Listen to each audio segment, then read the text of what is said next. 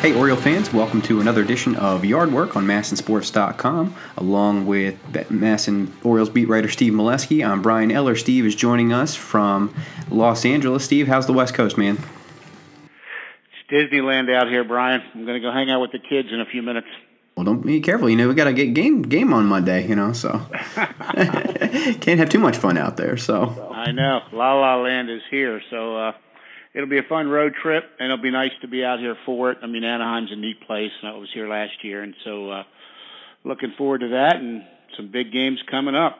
Yeah, I'd say the Orioles certainly had some fun on this most recent homestand. I mean, we haven't recorded in a couple weeks, but I know the last time we did, it was a lot of doom and gloom, and I think that was just kind of the Orioles' current situation. I mean, again, even to this point, it's still not late enough in the season for anybody to be out of it, but a couple weeks ago they were really looking like they were trending downwards, and it's amazing what a 3-week stretch can do. Obviously, the Orioles kind of look a little bit different with some moves at the trade deadline, which we'll get into, but I think this brief homestand against the Royals and Tigers, where they came out with a 5-2 record, was pretty uplifting heading into what can be a daunting West Coast trip, even though some of the teams out west are struggling a bit. But boy, Steve, as they sit now, they're 2 games out of the wild card spot, and only 1 game under 500 for the first time since I think the end of June 29th. It's a shame the rest of the division is playing well too, but I really don't think you could have asked much more from this brief homestand before they hit the West Coast. Well, I think what the headline has been here in the last week or two is the starting pitching took a turn for the better, a big turn for the better. Went from being, potentially historically bad for the Orioles to, their ERA over the last 9 games through Sunday for the starters is 1.95, and over the last 13 games it's 3.13. I mean, that's good. I mean, we've been saying if they could just be average, let's see what the team could do. And they passed average and went to good. So they're not going to pitch to a 1.95 ERA the next 20 games, I don't think. But there has somewhere along the line there had to be some upward trends. I mean, they had their ERA for the starters got over 6. I mean, that was just horrendous. And so it's down to like 5.6 now. I mean, it's been a long stretch of not good starting pitching, and finally they've gotten some, and that's why they've won 7 of 9, the biggest reason, I think. Do you think there's any specific reason to it? Is it just that maybe the pitchers got to a point where they really had nothing to lose, so things were a bit more aggressive? Or is it, I know the cliche is, you're only as good as your next day's starting pitcher, but I have to think when 1 or 2 guys, or you put together strings of 3 or 4 starts in a row, or quality starts, or maybe they extend it so you don't have to use the bullpen, I feel like that can generate some confidence throughout the entire starting rotation, and they kind of feel like, okay, you know what, yeah, we do have some talent. Let's go out and kind of feed off of that a bit.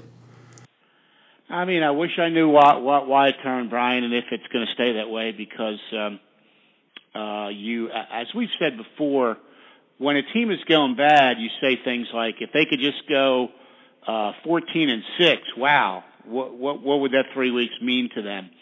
And the fans say, there's no way they can go 14-6. Look how bad they are. But as I've said to fans all year, no team going bad looks like they're about to go on a hot streak. We never say, they're playing terrible, but they're going to go on a tear any day. I can just tell.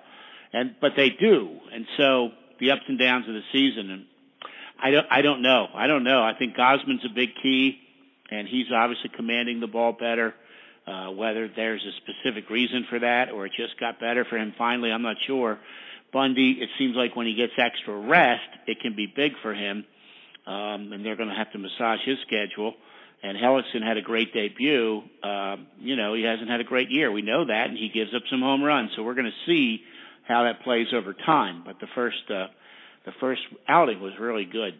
Sure, and not to put a damper on it, but I guess in terms of news items from the rotation is Chris Tillman moving to the bullpen for a little bit, and I certainly wouldn't think that comes as a surprise. I mean, he's really struggled, coming back from that injury. He's 1-7 with an ERA over 8 through 15 starts. Just reading his comments, he seems to understand. Obviously, he's a smart guy. He kind of knows the writing on the wall there, and we've seen it. I guess work is a relative term. We've seen Ubaldo Jimenez kind of obviously go back and forth between the rotation and the bullpen and have some success because he seems to maybe take a little while to get things going. So I think it certainly can work for Tillman, and hopefully that's beneficial for him. But I guess that's got to be the right move at this point, wouldn't you say? I mean, he pitched his way out, and they had 6 starters, and they weren't probably going to go too long with 6. And so it does create a bit of a roster problem because he cannot be optioned, and he's not a bullpen guy. And so we're going to see how this is going to work, if they just pitch him in blowouts or how they'll need him or won't need him. I mean, it's a real unknown here, but what was known is Chris's ERA got over 8, and that's stunning for a pitcher who's been so good for this team for so long. And, when they had 6 starters, someone had to go, and Castro looked like he's out pitching him. But he's not in the rotation right now. But so we're going to see how this is going to work with Chris Tillman, who has just had a miserable year, and he got a lot of chances. And I think he's probably, there's some segment of him relieved at this move because he's a gamer. He's going to take the ball. He's not going to go into Buck's office and say, "Bench me." He's going to say, "I'm going to get this fixed. Give me another chance." And so Buck had to take that decision out of his hands and say, "Chris, take a step back. You just haven't pitched well enough. You know that. And so we're going to try something else and see if it can work for him and the team." Right, so we'll keep an eye on that and see how Tillman does out of the bullpen. Hopefully he can kind of get some confidence back and start to lower that ERA because certainly a valuable asset in the starting rotation as well. But like you said, it does create sort of a roster jam, and it would create 6-man in the rotation there, at least for the time. So it's been a week since the trade deadline passed. Again, the Orioles kind of made news for some moves that they did make, and they made news for maybe one move that didn't end up happening. So we'll hit on those. But I guess the two names that really stand out that the Orioles acquired, Tim Beckham and Jeremy Hellickson, as we talked about. I guess since we're talking about starting rotation, we'll start with Hellickson. I mean, he's only made one start, as an Oriole, but it was pretty darn impressive. 7 innings, no earned runs given up, and for those who don't remember, he was traded for Garrett Clevenger and Hyun-Soo Kim and some international bonus slot money there. I guess, Steve, I know Dan Duquette in the front office, they were looking to acquire a veteran starter all year. Even if the pitching had done well, they kind of said that they were always in the market for looking for some veteran arms there. But I guess, do you think this move, which was kind of a lukewarm reaction from fans. Some fans were saying, okay, they didn't seem too excited about it. But with Bundy kind of being stretched out for innings limit, I feel like it was kind of good to get a veteran arm in there, and maybe that can kind of help give him some extra rest when needed. Bundy, I'm talking about. Just your thoughts on the Hellickson deal. Hellickson is a good pitcher over most of his career. As we know, he's done well in the American League East. He did really well last year, which got him the qualifying offer this year, and he hasn't pitched as well. He needs his command because he only throws 90-91, real good changeup. He's got some good secondary pitches, and he was on his game in that first Orioles start. He admitted to some nerves, but he didn't show it in the game. And so he is a veteran gamer. You wouldn't expect him to be too nervous or, nothing would be too big for this guy. He's been around.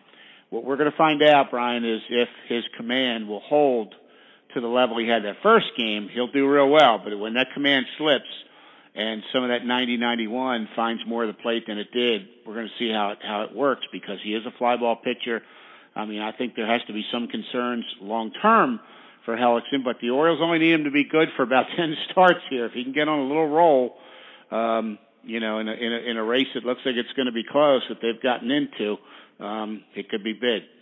And how much do you think his acquisition plays for Dylan Bundy in terms of giving him extra rest, or do you think that this was just a veteran arm that is good to acquire that they felt like a good opportunity to take advantage of? I don't think it's tied to Hellickson because, I think it's more tied to off days and how they can massage the schedule. And, Buck threw out 180 innings for Bundy. That sounds a lot to me, but we'll see. And I just think when he's pitched on normal rest, he's had some issues lately, but he's had some extended rest a couple times and it seems to work. And I think the message it's telling us there, and even Bundy admits he's not sure how it's going to go when he's on extra rest because he hasn't done it very often. So it's new territory for him. But if they're going back to 5 now, it's going to be harder to give him extra rest. There aren't a lot of off days coming up, but we're going to see how he does here. It'll be a big start for him on Monday night. People will probably know how he did when they hear this, depending how fast we get it out there. But he's pitching this opener. You know, he could set a nice tone for the road trip here Monday night. All right. So the only downside for Hellickson is he can only go down from his first start with the Orioles, because that was pretty darn good. So we'll see how he pitches out on the West Coast there. And I guess, Steve, on the other side of the ball, Tim Beckham acquired shortstop, and he's certainly a talent. Nobody can argue that. First overall draft pick there, and he's had a pretty good half dozen games in an Orioles uniform there. He just seems to he's hitting .583 after Sunday's game. And 14 hits, and he's got some pop. He's got 3 homers with the Orioles, including the 10,000th home run in team history, which we'll touch on briefly there. But just your thoughts on Beckham. I know it's only small sample size. Obviously, the average is not going to stay there. That'd be pretty darn impressive. But just from what you've seen from Beckham so far in this small sample size. I mean, yeah, it's we got to see more. He's got some offers coming when you go 14 for 24. But I mean, the couple things I like about him, he's a very athletic player. Obviously, he brings some speed. He brings some energy to the team. It seems like a lot of the Orioles knew of him or both, and very embraced him, as the Orioles have done in the clubhouse in the last few years. When new players come to the team, either up from the minors or from another organization, they immediately get embraced. They get welcomed in. They get made to feel comfortable, and I think that helps. It's a big thing in this Oriole clubhouse. And so Beckham, he was delighted. You know, I've seen a few players over the year, Brian. You know, they come to a team and they say the right thing, excited to be here, hope to help. You know, they pull out all the cliches from Bull Durham. But Beckham went beyond that. I mean, this guy said he was thrilled to be here, and you could see it on his face. He was just delighted to be here and embraced the opportunity and hit the ground running, and got a curtain call the other night and has done a lot right so far. He had that one error that hurt, but he's also made some good plays, and so we're going to see how it plays out. I mean, as Buck said, sometimes when players come to a new team, one of two things happen. They get off to a great start or a terrible start. And it's pretty clear which one Beckham got off to, and he's going to ride that wave. For sure. And what do you think this kind of presents with J.J. Hardy's situation? Again, I know he's obviously nursing the injury there, and he's only signed through the end of this season. And I know there were some fans talking about how the farm system, there really wasn't a ton of depth at the shortstop position, so this was kind of a nice pickup there to add some depth. Again, who knows if Beckham is the long-term option there. He's certainly got the talent, but I guess your thoughts on kind of what that means for the overall position or future for the Orioles. Well, they added a player who has team control through, I believe, 2020, so that's good. He can be on the team even beyond this year. If J.J. Hardy is not an Oriole next year, Tim Beckham immediately becomes a candidate to be the 2018 shortstop. And so it's nice to have a piece in place. Ruben Tejada's here. He could be a candidate. They could acquire other candidates. Manny could get moved over. There's a lot that could happen in the future of the position at shortstop in Baltimore. But it's nice to have options and some depth there. And so we know Buck is loyal to the veterans. We know he'll be loyal to Hardy, and he said Hardy's going to be shortstop when he returns. There's two questions. We don't know when that date is. We know when he can be back. We don't know if he'll be ready by then. And we don't know how Beckham will be playing by then. And if he's hitting .500 like he is now, you can't take him out. So he could create a dilemma for Buck, but I guess it would be a good one if you have someone playing too well to leave the lineup. Certainly, that's a good problem to have. We saw that with Trey Mancini. So we'll see. Like you said, it's a small sample size for Beckham. We'll see how he continues. But there, a lot of options for the Orioles at that position or that side of the infield. And oddly enough, as we mentioned, the 10,000th home run in franchise history, Beckham. That came off the bat of Tim Beckham there, and if you, I know that's who you picked in the pool, right? So you had your prediction on Tim Beckham to hit the 10,000th home run in Orioles history, right? I mean, it's pretty stunning stuff for him, and pretty neat milestone that the team just passed. All these round numbers they've been hitting with home runs, 2,500, I think, in Camden, and 5,000 at home, or something like that, and 10,000 for the team. So. Only 4 teams have hit that many since 1954, and the Orioles are one of them. It's hard not to get desensitized a little bit because the Orioles, I just feel like they hit so many, and especially over the past 5 years or so, it's just not that they're boring. It's certainly still exciting to kind of see the ball fly off the bat, but my goodness, there've been so many, and it's just you almost kind of go, oh, yep, all right, another home run, especially with such power in that lineup. Do you ever feel that way?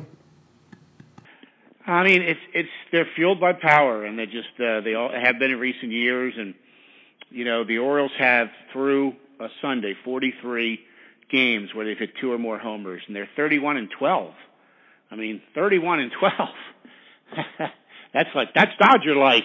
How well they're playing. Now that means you got to get the home run. Some games they don't get any, or they get one, and the record is not nearly as good. But if they can get 2 or more, and a lot of times 2 or more means 3 or 4, they get wins. It's a proven formula for them, but they've done it 43 times out of 110 some games.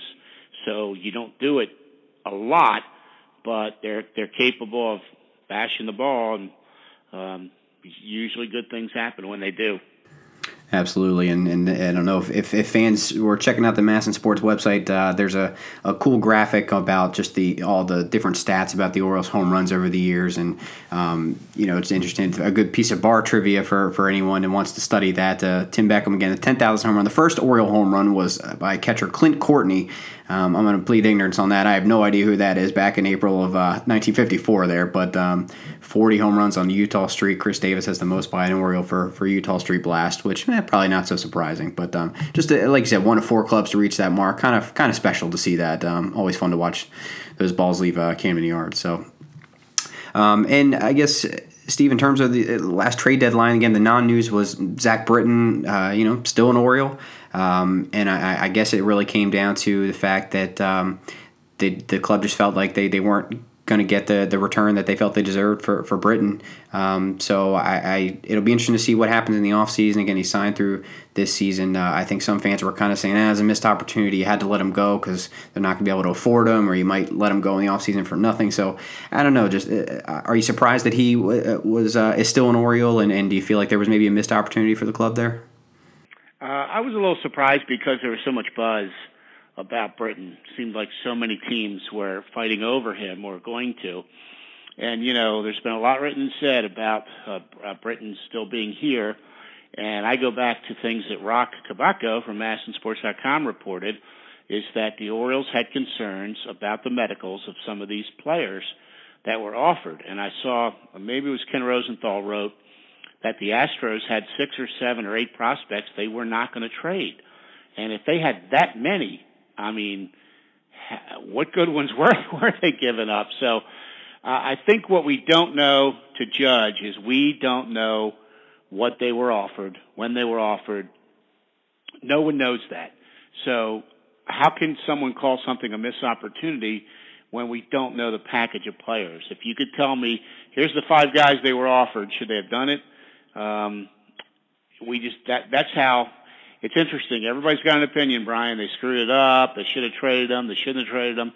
And none of us know the offers. And you have to know the offers to know whether it's a trade you'd make or not. And people told me over the years, would you trade so-and-so? And I said, well, tell me, what is my offer for that player?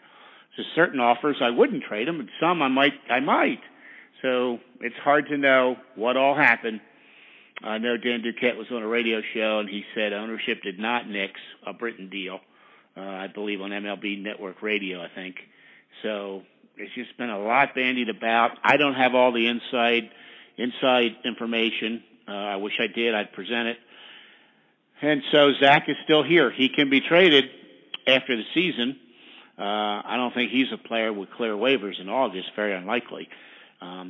So they're going to try to make a run with him this year and then see what next year brings. I mean, his salary is going to go up to $15 million probably in arbitration, and so we're going to see what the future holds. I don't know what they'll do this winter, but for now, Zach is here, and I mean, in the clubhouse, that was popular because they like him and they know how good he is and they know what he brings to the team on and off the field.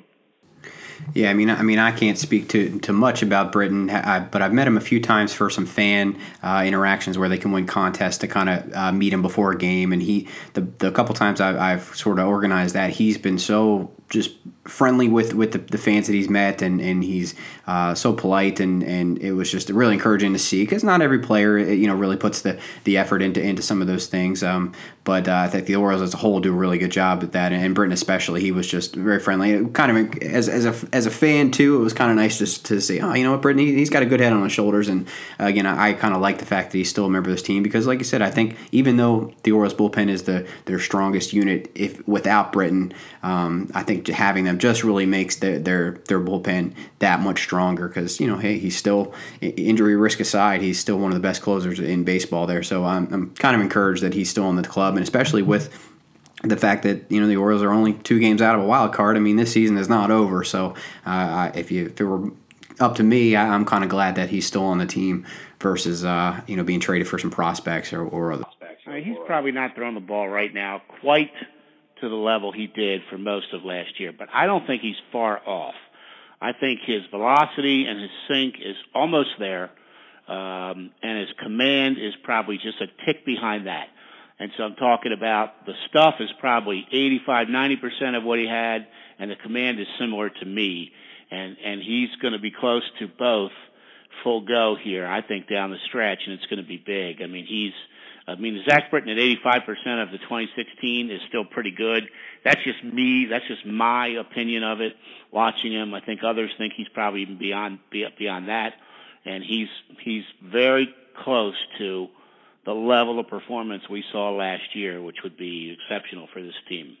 So Britton, for now, is an Oriole again. Looks like he'll be through the rest of the year, and we'll see. He'll definitely be one of the names to watch in the offseason there. So we'll check on that. But I guess, Steve, another thing I kind of wanted to bring up is the Orioles seem to really be keen on giving away their international bonus slots in exchange for players. And I've seen some comments on the blogs, your blogs and Rocks, about they're not really fans of that approach. And I guess just your general thoughts on kind of the Orioles' stance at using these international bonus slots to acquire players. Is that it just seems to be kind of something that not that they don't put value in, obviously, because they're getting players that they think can make a difference in the organization. But it just does kind of seem to be a trend that they are willing to deal the international signing bonus slots.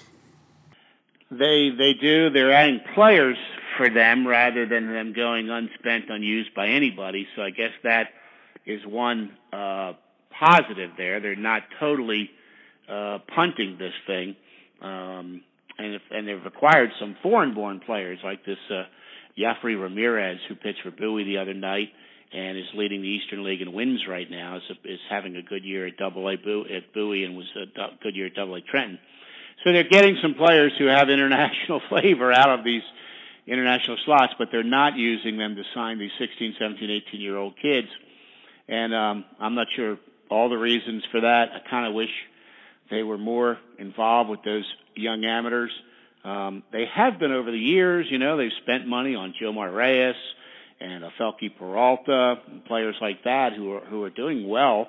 And Jonathan Scope obviously was once an international amateur, signed out of Curacao way back when, who was their all-star this year. So they're not over here in the international, but in the last couple years, especially with these new rules, they have not been using that money to sign the international amateurs at such a young age. Rather, they're trading it and getting players that way. So they're getting players, and we'll see how it's going to pan out. I mean, they haven't hit big with any of these guys yet. The one who looked most promising was Chris Lee, who they traded international bonus slots for, and he became one of their top 10 prospects. And then this year he's kind of slid backwards a little bit in his development.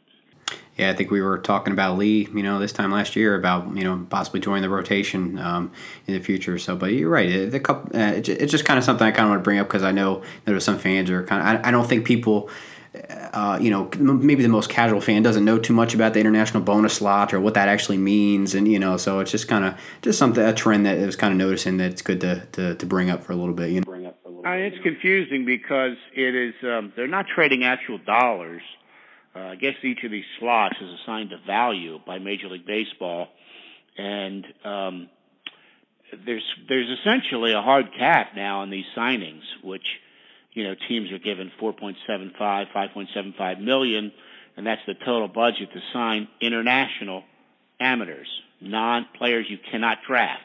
You can draft players from the United States, Canada, and Puerto Rico.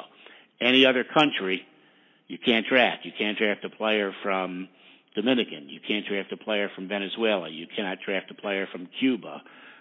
You can't draft a player from Australia. These have to be international signings, like Alexander Wells, who's pitching so well at Delmarva, international signing by the Orioles. And so they do have, people who would say they have no international prospects, they're wrong, because they have Alexander Wells, they have Jomar Reyes, they have Ofelky Peralta, they have Irving Ortega. I could name 6 or 8 or 10 other names who all have promise. They're just not doing it a lot this year, and they're trading these slots, and teams can, my understanding is, acquire up to 75% of their pool. So if your pool from MLB is $5 million, whatever 75% of that, you can trade to add to that, and make that $5 million 8.5 or something like that. And then the teams that are adding have more money to spend. It's very complex what MLB has done, and they've really changed the rules in the international amateurs. Yeah, so we'll see if that continues to be a trend. But like you said, it's not, the cupboard is not bare when it comes to these international prospects. But we'll see how that goes in the future there. But so Steve, I guess just looking forward, as you said, you're out west. The Birds are headed that way. They're starting by the time fans hear this, of course, they'll be wrapping up the series with the Angels there, and then headed to 4 games in Oakland and 3 at Seattle. If I have my facts right, this is the only West Coast trip of the year, which the Orioles have to be happy about. Last year, I believe they had 2 separate West Coast trips. Like a 9-game stand and then a 7-game stand. That was partly playing the NL West there. So that was, I know, kind of a drag having to fly out west. So looking at the stats over the past couple of years, the Orioles they've been okay on the West Coast swings there. They went 4-5 on the first one last year and 3-4 on the second one. And then in 2015 they went 4-5. So not terrible, not great, but I guess, Steve, we're just looking for more of what we saw in this homestand here, some consistency with the starting pitching and an offense that seems to be kind of heating up, right? Well, it's interesting, these road trips, because some years they're broken up. They play, like, they're playing a 3 completely West Coast teams here coming up: Anaheim, Oakland, Seattle. Last year I was out and they played Anaheim, and then they went to Houston. And sometimes they go 1 or 2, and then they go somewhere else closer to home. But in the last 5 years, I went back and looked through the schedule. They have had 3 city trips, which is what they face coming up now. And they've done better than I thought. In late April into early May of 2013, in a 3-city West Coast trip, they went 7-4. The next year, when they won the division, they had a 1 in July, and they went 6-4. And in 2015, which was not a good year, they had one around this time of year, and they went 4-5. And so the 3 teams they're playing, Angels, A's, Mariners, in the last 5 years, when they go to those venues, they are 28-29. So they've been about a 500 team playing these teams out here in the last 5 years. They've had a couple of successful 3-city treks, which they now face, and they really do need. I think, Brian, 6-4 would be nice to be able to hold their own on the West Coast, maybe come home a game over 500, and if they went 6-4 on this 3-city trip, they would come home over 500. They'd probably be within a couple games of the wild card, and then they could make the last dash push, the last 6 weeks or whatever. So it's a big trip, and it's going to be interesting to see, and a lot of Oriole fans are going to lose some sleep here the next week or two. Yeah, I kind of like the West Coast games. If you're able to to stay up and watch it. It's kind of West Coast baseball is kind of fun to kick back and enjoy some little nightcap baseball there. But you're right, it's a critical stand, and I'd say the only downside for the Orioles is as they're starting to heat up, the rest of the AL East is doing very well, top to bottom too. So it's not making too much ground up there. But and all the way baseball's kind of going this year, I feel like you look at every team left on their schedule, and you can say, oh well, yep, they're still in contention, so they're going to be fighting hard. Yep, they're still contention. Very few teams are really looking on the outside for a wild card spot at least. So it should make for some good baseball. But there's not an off day for the Orioles up until the end of this homestand or the road trip here. So like you said, we'll see if they can get through it there. It's kind of interesting to be here. And probably all people have experienced this when they travel to the West Coast. You almost don't lose sight of, but you do you'll be typing your game story at 10 p.m. local, and then you'll look up and remember, I wonder if anyone's going to read this at 1:30 in the morning in Baltimore, But some people are up, some people are night owls, and some people don't have jobs where they have to be at work at 7, 8, 9 in the morning, and they might be up. But we'll have coverage throughout this thing. The Rock will be on the last leg. I'll be on the first two. And we'll write, when the game ends, we'll have a story up, whether it's 1 in the morning, 2 in the morning back in Baltimore. There'll be something there for those who are still up to read. That's right, and somebody, I promise you, will be in the web studio up until the wee hours. It used to be me pulling those duties, so I know it well. So we'll check out and see how the Orioles do. Again, hopefully they can stay in contention and make the rest of the season as exciting as it's been. So we'll check in with that, Steve. Hope you have a good time out west, and Oriole fans, again, make sure to check us out on MASNsports.com. You can follow the Yard Work Podcast on iTunes, on SoundCloud, and we'll check back in a few weeks. All right, until then.